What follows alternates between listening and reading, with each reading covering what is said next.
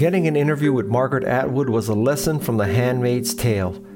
Atwood and I spoke at the same event, but the host organization prevented me from talking to her, even threatening me a little. Nevertheless, I persisted. Atwood was brilliant and funny at the event. You can tell if a person is smart by her level of wit. The more acerbic, the smarter. Atwood is off the charts. After being thwarted at the event, I told the story to my best friend in Canada, Amber MacArthur. She knew both Atwood and her agent and helped make the interview happen a few weeks later. So this is Margaret Atwood, writer, poet, speaker, and predictor of the future, two-time Booker Award winner. By the way, this podcast contains a touch of profanity. Yes, that's right, Atwood let an F-bomb fly. She is an inspiration to everyone who is trying to resist a dystopian, theocratic, fascist society. All I can say is thank God, the living, sympathetic, empathetic, inclusive, truthful God for Margaret Atwood. This is Guy Kawasaki, and this is Remarkable People. And now, here is Margaret Atwood.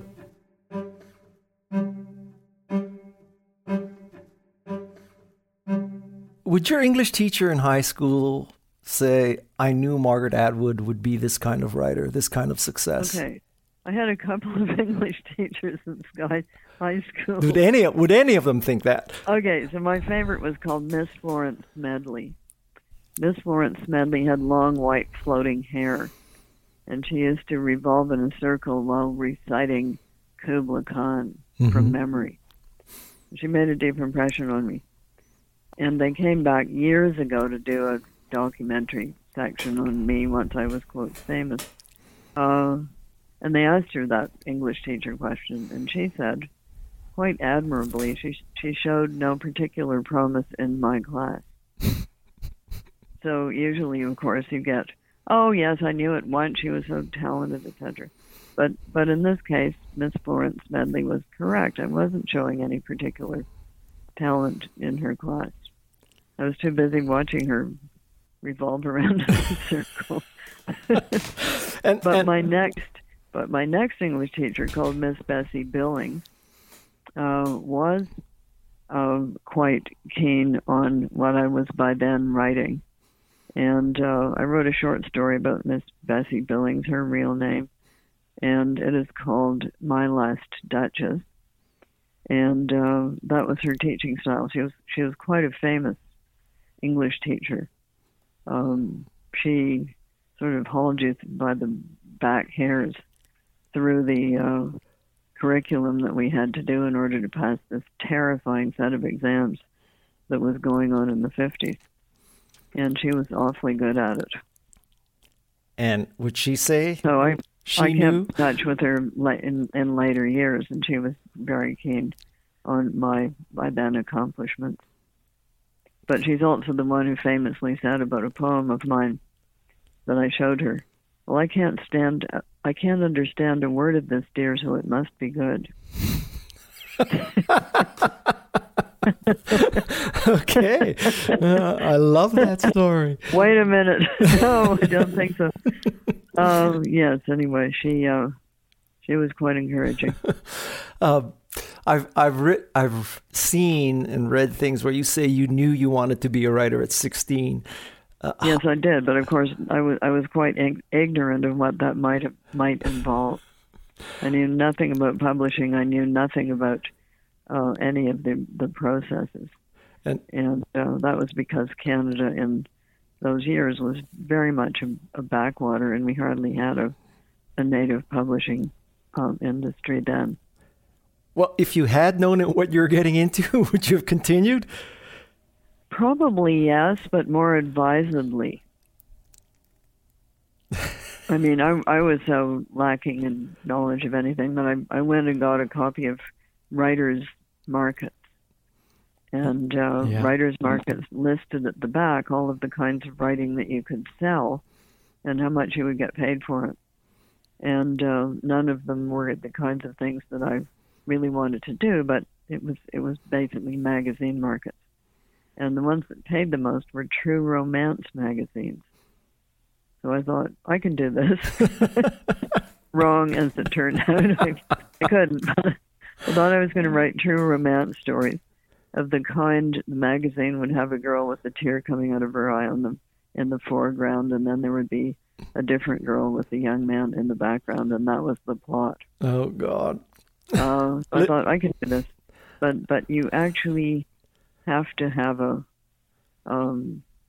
you can't just do it cold, as it turns out. I could think up the plots, but I could not believe in them. And so how did you make this transition? From what to what? Well, from, reading magazines about romance novels to becoming what you are. Okay, well, the romance the true romance stories were a failure. That was not going to be how I was going to make my living. So I did end up, after a flirtation with being a journalist, from which I was dissuaded by a second cousin who really was a journalist, and who said, if you work for a newspaper, you will write the ladies' pages and the obituaries. Remember, it was the mid-'50s. Mm-hmm. So I thought, well, I don't want to do that. So I hide-hoed off to university and took English literature.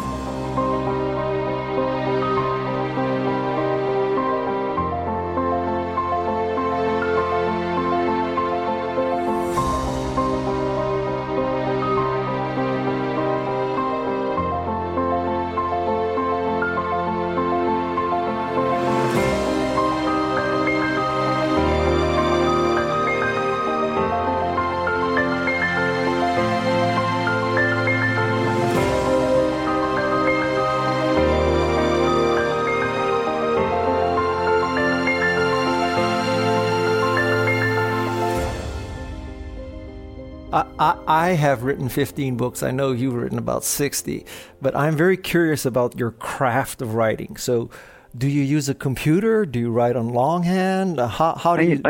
I usually kick off in longhand because that is, in fact, how I learned. And my wrong career choice in high school was that I didn't take touch typing. I should have taken something called secretarial sciences, mm-hmm. and that would have been typing in shorthand, but I did not.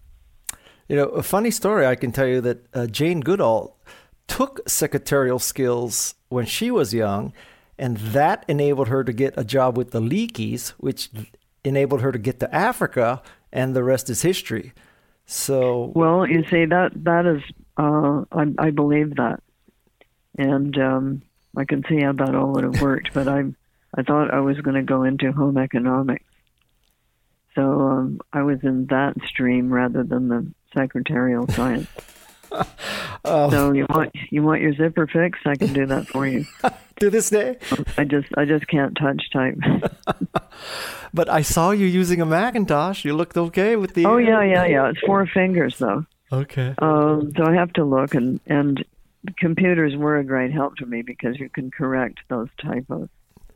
Do you never work from an outline? You just start writing complete sentences? Yeah, I did try working from an outline once. It was a failure. So once I'm quite thoroughly into it, I start pushing things around and rearranging them, and that starts looking like a pattern. But I need to get in first. How do you push things around and rearrange them if they're all on paper? Well, it used to be called cutting and pasting.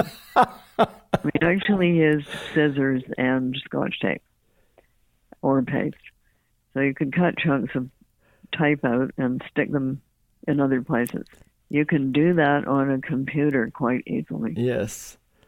Do you have a discipline where you get up in the morning and you write first before you get distracted? I would really like to have all those things you're supposed to have, but it's too late. I'm afraid it's pretty haphazard. Planes are good. Airplanes? Trains are good. Trains are good if they're not too rattly. Because there's no distractions? You got it. Huh. Yeah, when people ask me, well, where do you write? I usually tell them, well, United 3A is my best place. So, which is a lot. United 3A. It's a lot better than United 35J. So you like the window seat? Yeah, I do. Yeah, I'm with you. Yes, I like the window seat too. And do you work with a content editor or someone breathing down your neck, or you just turn it in and say, I'm Margaret Atwood? No, I finished the manuscript. I finished the draft. Okay. Then it goes to two kinds of people: my agent and editors on the one hand, and on the other hand, people who just like to read books. And they tell you what, and what happens? They tell me, depending on what's in the book, I sometimes get experts in the field. So, for instance, when I had a book with 19th century history of Toronto in it, I had a friend who was an historian, and he read it and he said, that's not who was in Toronto at that time. There weren't any Italians, but there were some Germans. So I changed the demographics, things like that. Or, for instance, I wrote a book in which the narrator was a young man with commitment issues. So I got a reader who was a young man with commitment issues to see what he thought of it. And he said the following. He gave me 2 tips. He said, first of all, don't say what in the fuck, say what the fuck. And second, he said, that's not how you smoke a joint. But then I said, but what do you think of how did I do the character? What do you think of that? And he said, well, And then he said, how did you know? So I took that as a yes. But earlier on, I had another male narrator, and I gave it to the man, and he gave me a very good tip, which I wouldn't have thought of. He said, you cannot shave off a full beard with an electric razor. So you have to cut it with the scissors first? Well, you have to cut it with a straight razor. That'll take it off. But if you start with the electric razor, it'll just get all snarled up. So electric razors are just good for close shaves. And I'm surprised you didn't know that. Well, what can I say? I could never grow a beard. I don't have enough testosterone. There you are. Yeah. You've never had to have that experience. I learn something every day, Margaret. So yeah, so did I, and luckily I could then change that part of the text. Well, because if you make a mistake like that, you're going to get a lot of once upon a time letters. Now, social media beginning, you idiot, don't you know anything? I'm going to read you a short passage from Handmaid's Tale. So, she was fumbling in her robe for her pass, and they thought she was hunting for a bomb. They thought she was a man in disguise. So basically, you wrote that, 30 some odd years ago. Yepers. Yeah, and how do you come up with something like that? That was it's you, George Orwell, and Arthur C. Clarke. I mean, what special gift do you possess that makes you come up with something like that?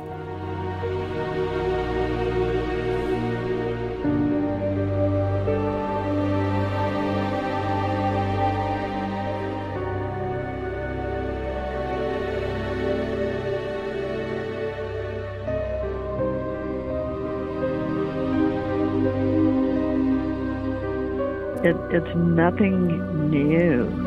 Yeah. It's patterns that repeat.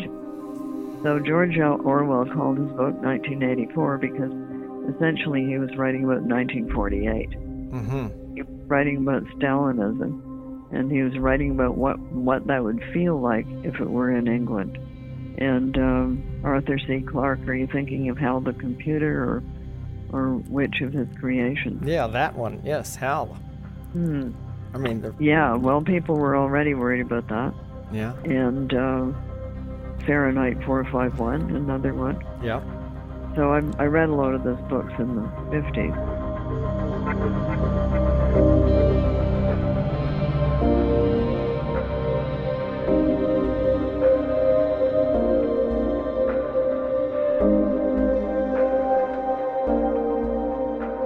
So are you saying that it's not a special gift? You were just observant of history? I think it's a special interest. Okay. It's a special interest. So if you have that special interest, you were noticing things that other people might not be aware of or attracted to or might not notice. If you're interested in dogs, you're going to notice all the dogs on the street, and other people might just not see them. Well, if you're interested in fascisms and authoritarianisms, you're interested in the symptoms. I will offer you, if you ever write a book where there's an aspect of tech or nerds or geeks or Silicon Valley, I will be happy to be your reader to tell you. I know some of them already. I even know some girl ones. It's not the Macintosh. It's Macintosh, for example. Exactly. Yes. No. Well. Yes. Okay. I have some of those in my family. I volunteer. Okay. Do you see? So you weren't a coder. No, not at all. No. I was an evangelist and not evangelical. Okay, evangelist. So my job. So you were a front man. I take that as the insult you meant it, but it was my job to convince people to write Macintosh software and hardware for the Macintosh division. So. That's so come into our company and do this thing. Yes. So I got my first one when they just had floppy disks. Oh. They had the tiny little window, and they had the floppy disks that would get stuck, and then you would have to use the hairpin to get them out. Oh my God! You're bringing back memories. Yes. Well, you know about Hal the paperclip? No. No. You mean the paperclip that you unbend to stick into the hole to pop out the disc? Okay, so once upon a time on one of the programs, there was a little guy in a box who would come and dance around on the screen when you were having problems, and he would particularly say things like, "You seem to be trying to write a letter. How may I help you?" And then he would jump up and down. It was a cartoon image. But there was another one called Hal the Paperclip that would similarly appear and try to give you a hand. And it had a great big googly. You don't remember this? No, I don't. Maybe I never had trouble. Maybe you didn't. Yes, I never somehow got that program, but I did used to get the little guy in the box, and I was quite fond of it. That's funny. Do you think the impact of fiction is increasing or decreasing? What with all the social media and everything else that's happening? Fiction. I think it's increasing. And why? Why? Well, it seems everybody wants to be a writer. Yeah. So I refer you to a social platform called Wattpad. Mm-hmm. You know about it? It's like a platform for people to write books, and they help you structure things. It's a story sharing site, so they typically write in installments. They're typically quite young, and they can do it on their phones. And it has a huge membership. So I think of those kinds of things as literacy aids. So they help people to be interested in reading and writing. I have to say, I'm so impressed you know all about that kind of stuff, and in your talk at the Facebook event, you talked about a product called, I think it's Stasher or Stash. It's that plastic sandwich bag that you Stasher. Stasher, Stasher. Yeah, highly recommended. I know. Made of silicone. When you mentioned that, I know people who know the people at Stasher. And I said, "Oh, you got to tell them that Margaret talked about your program. I mean, your product on." I could be an influencer. Just think about it. You could be the next Kim Kardashian. It's never too late. Doll myself up and do YouTubes and sell hot new products. It's never too late.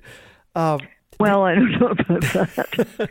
Do you think that, particularly with Handmaid's Tale, do you think that serialized TV is the new novel? Serialized TV is the new Cinemaplex movie. Mm-hmm. Cineplex movie with surround sound. It is a format that enables novels that have been translated to the screen to be the length they really are.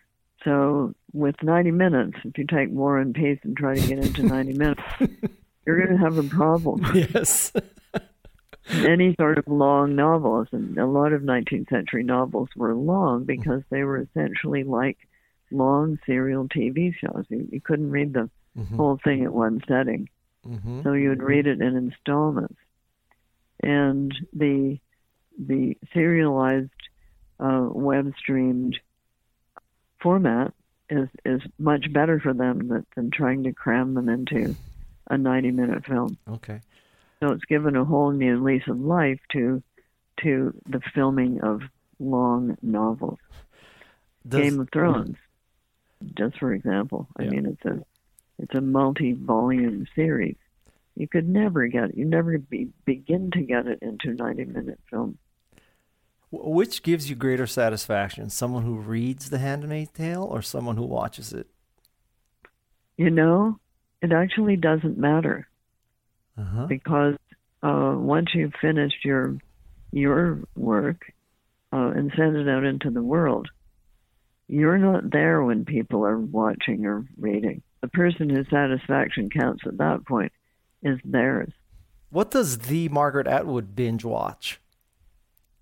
What do I watch? Binge watch, in the sense that you watch the whole... What do I binge watch? Okay, So right now I'm watching an older one called Benedict Cumberbatch playing Sherlock Holmes. Uh-huh. From a while ago. Uh-huh. But what my pals are all telling me that I have to watch is something called The Crown.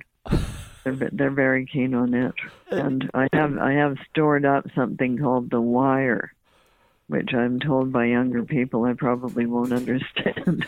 I'm willing to give it a try. The Wire, as in the thing in Baltimore about the prison and the drug trade and all that? Yeah, that one. Okay. Yeah, and they say it's very rapid fire. Yes, it is. Margaret, right now we're at 29 minutes, and I was told 20 minutes, so I don't know if, I don't want to wear out my welcome. I have more questions for you, but... You don't want to hear about how I my computer on a plane by mistake because I was watching Captain Underpants. I'll take that story anytime. I got it back. You did? I did. Thanks to the magic of direct message on Twitter. And, okay, so this is a good story in and of itself because typically it takes days and days. It has to flow from the maintenance department to the Lost and Found, and Lost and Found has to categorize it. And how long did it take you? Well, you are obviously not a person of modern times. I beg to differ. So how long did it take you? It took me 2 hours. And what airline is this? I'm going to start flying on that airline. Okay, so the secret is, and I found this out when I had to escape a blizzard in England. Yeah. Just keep in mind that they don't have snow tires there. Yeah. And nor snow plows at the Norwich airport, which was where we were stuck. So we actually joyrode with some other cash-paying people in a taxi to Heathrow. Yeah. And off to the last plane out. So we had been going to go from there to Amsterdam on KLM. So I needed to get my KLM ticket money back, and I was told by them the best way to do that is through direct messaging, not through some form you fill out, because direct messaging is manned 24/7 or personed 24/7. Well, because if there's a horrible thing happening, they need to be able to deal with it right now. So I, instead of going on the online form that was not going to get it back, I direct messaged Air Canada, and these charming people responded to me with many a smiling face and thumbs up signs. I would. Every side. And we drove out Italy, and somebody met us right there at arrival. Oh my God! There it was. Well, Margaret, I think being the verified Twitter account of the real Margaret Atwood may have had something to do with that. That's Instagram. Yeah, on Twitter I'm just Margaret Atwood. You're not verified on Twitter? I am verified, but not as the real Margaret Atwood. Yeah. Oh. No, I had to kick a couple of other Margaret Atwoods off when I joined. Oh my! They were pretending to be me. Huh? They weren't being unpleasant, but they were being much more sentimental than I would be. Well, by that stretch of the imagination, does fan fiction bother you then? A lot of classic literature has been, in fact, fan fiction. Yes. So Shakespeare's Troilus and Cressida is fan fiction. Uh-huh.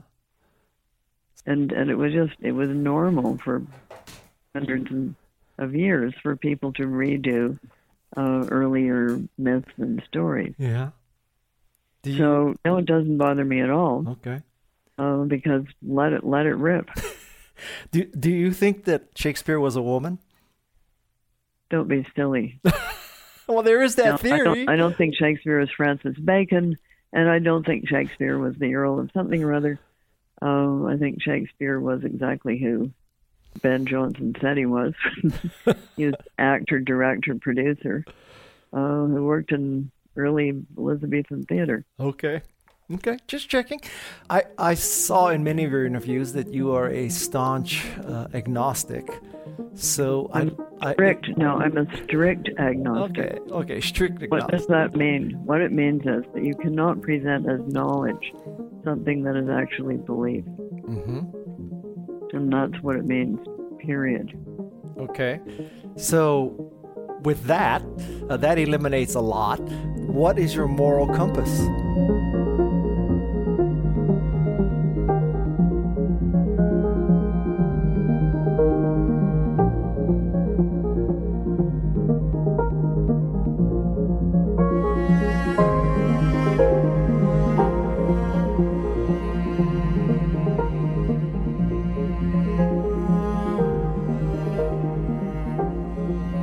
My moral compass is a different thing. That's not a question of knowledge. Uh-huh. That's a matter of how you were brought up. Uh-huh.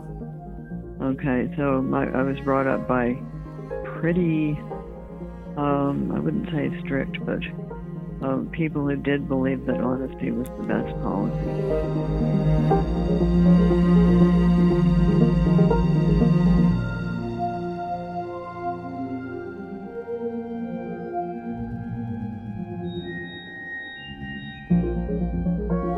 So it's your parental influence. Oh, I would say most people do, don't you? Yes, absolutely. Yeah, I think there are two questions you should ask of any proposition or situation that comes before you of a problematic nature. And the first question is it true? And if it is true, is it fair?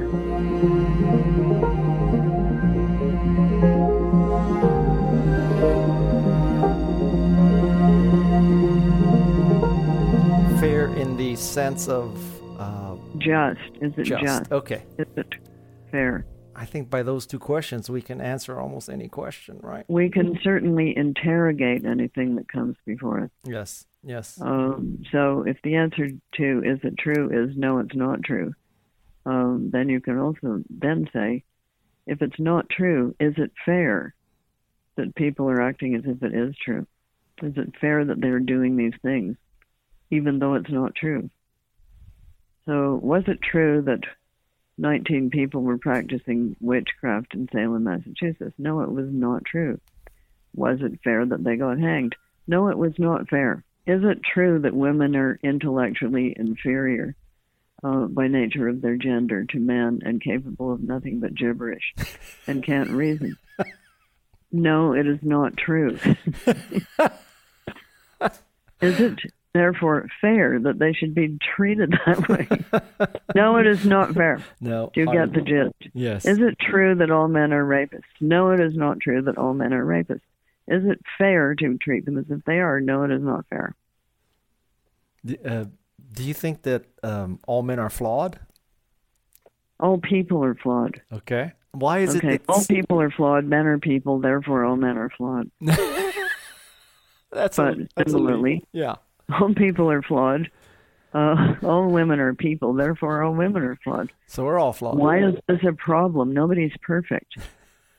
Do you think that bad people create bad times or bad times create bad people? Oh, it's a feedback loop. Mm-hmm. Some of both. So do you see a way out of this mess that we're in?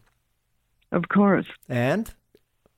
Well, I'm thinking of doing something called the Blog of Hope.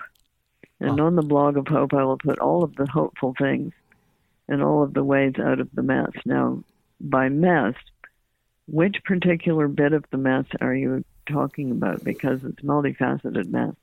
Misogynism, racism, women's rights being trampled on, anti-intellectualism, anti-science, just that particular mess. The whole shooting match. Well, let's just cut to the chase and say that unless we solve the warming and acidification of the oceans, none of that's going to matter. True. Okay. So that's one way out. We all die.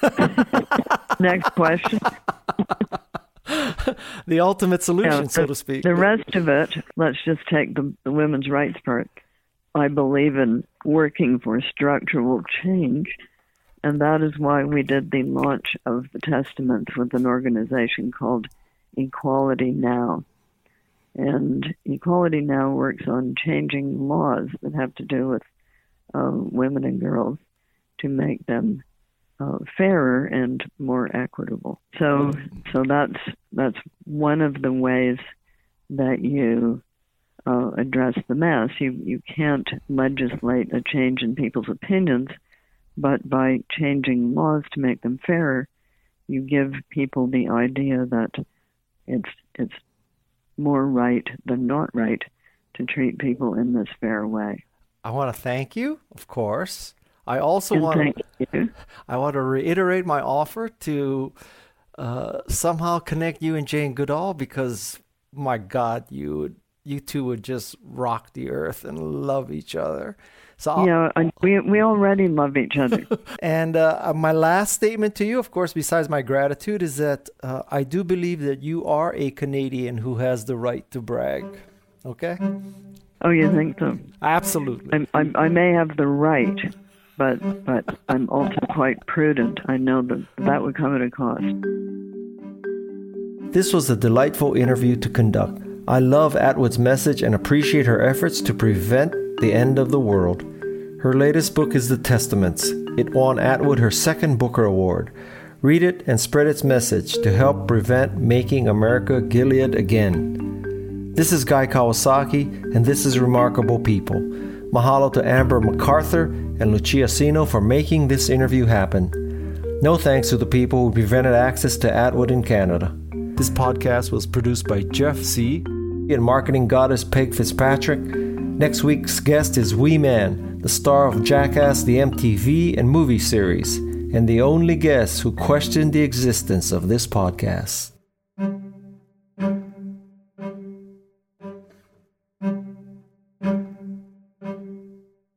This is Remarkable People.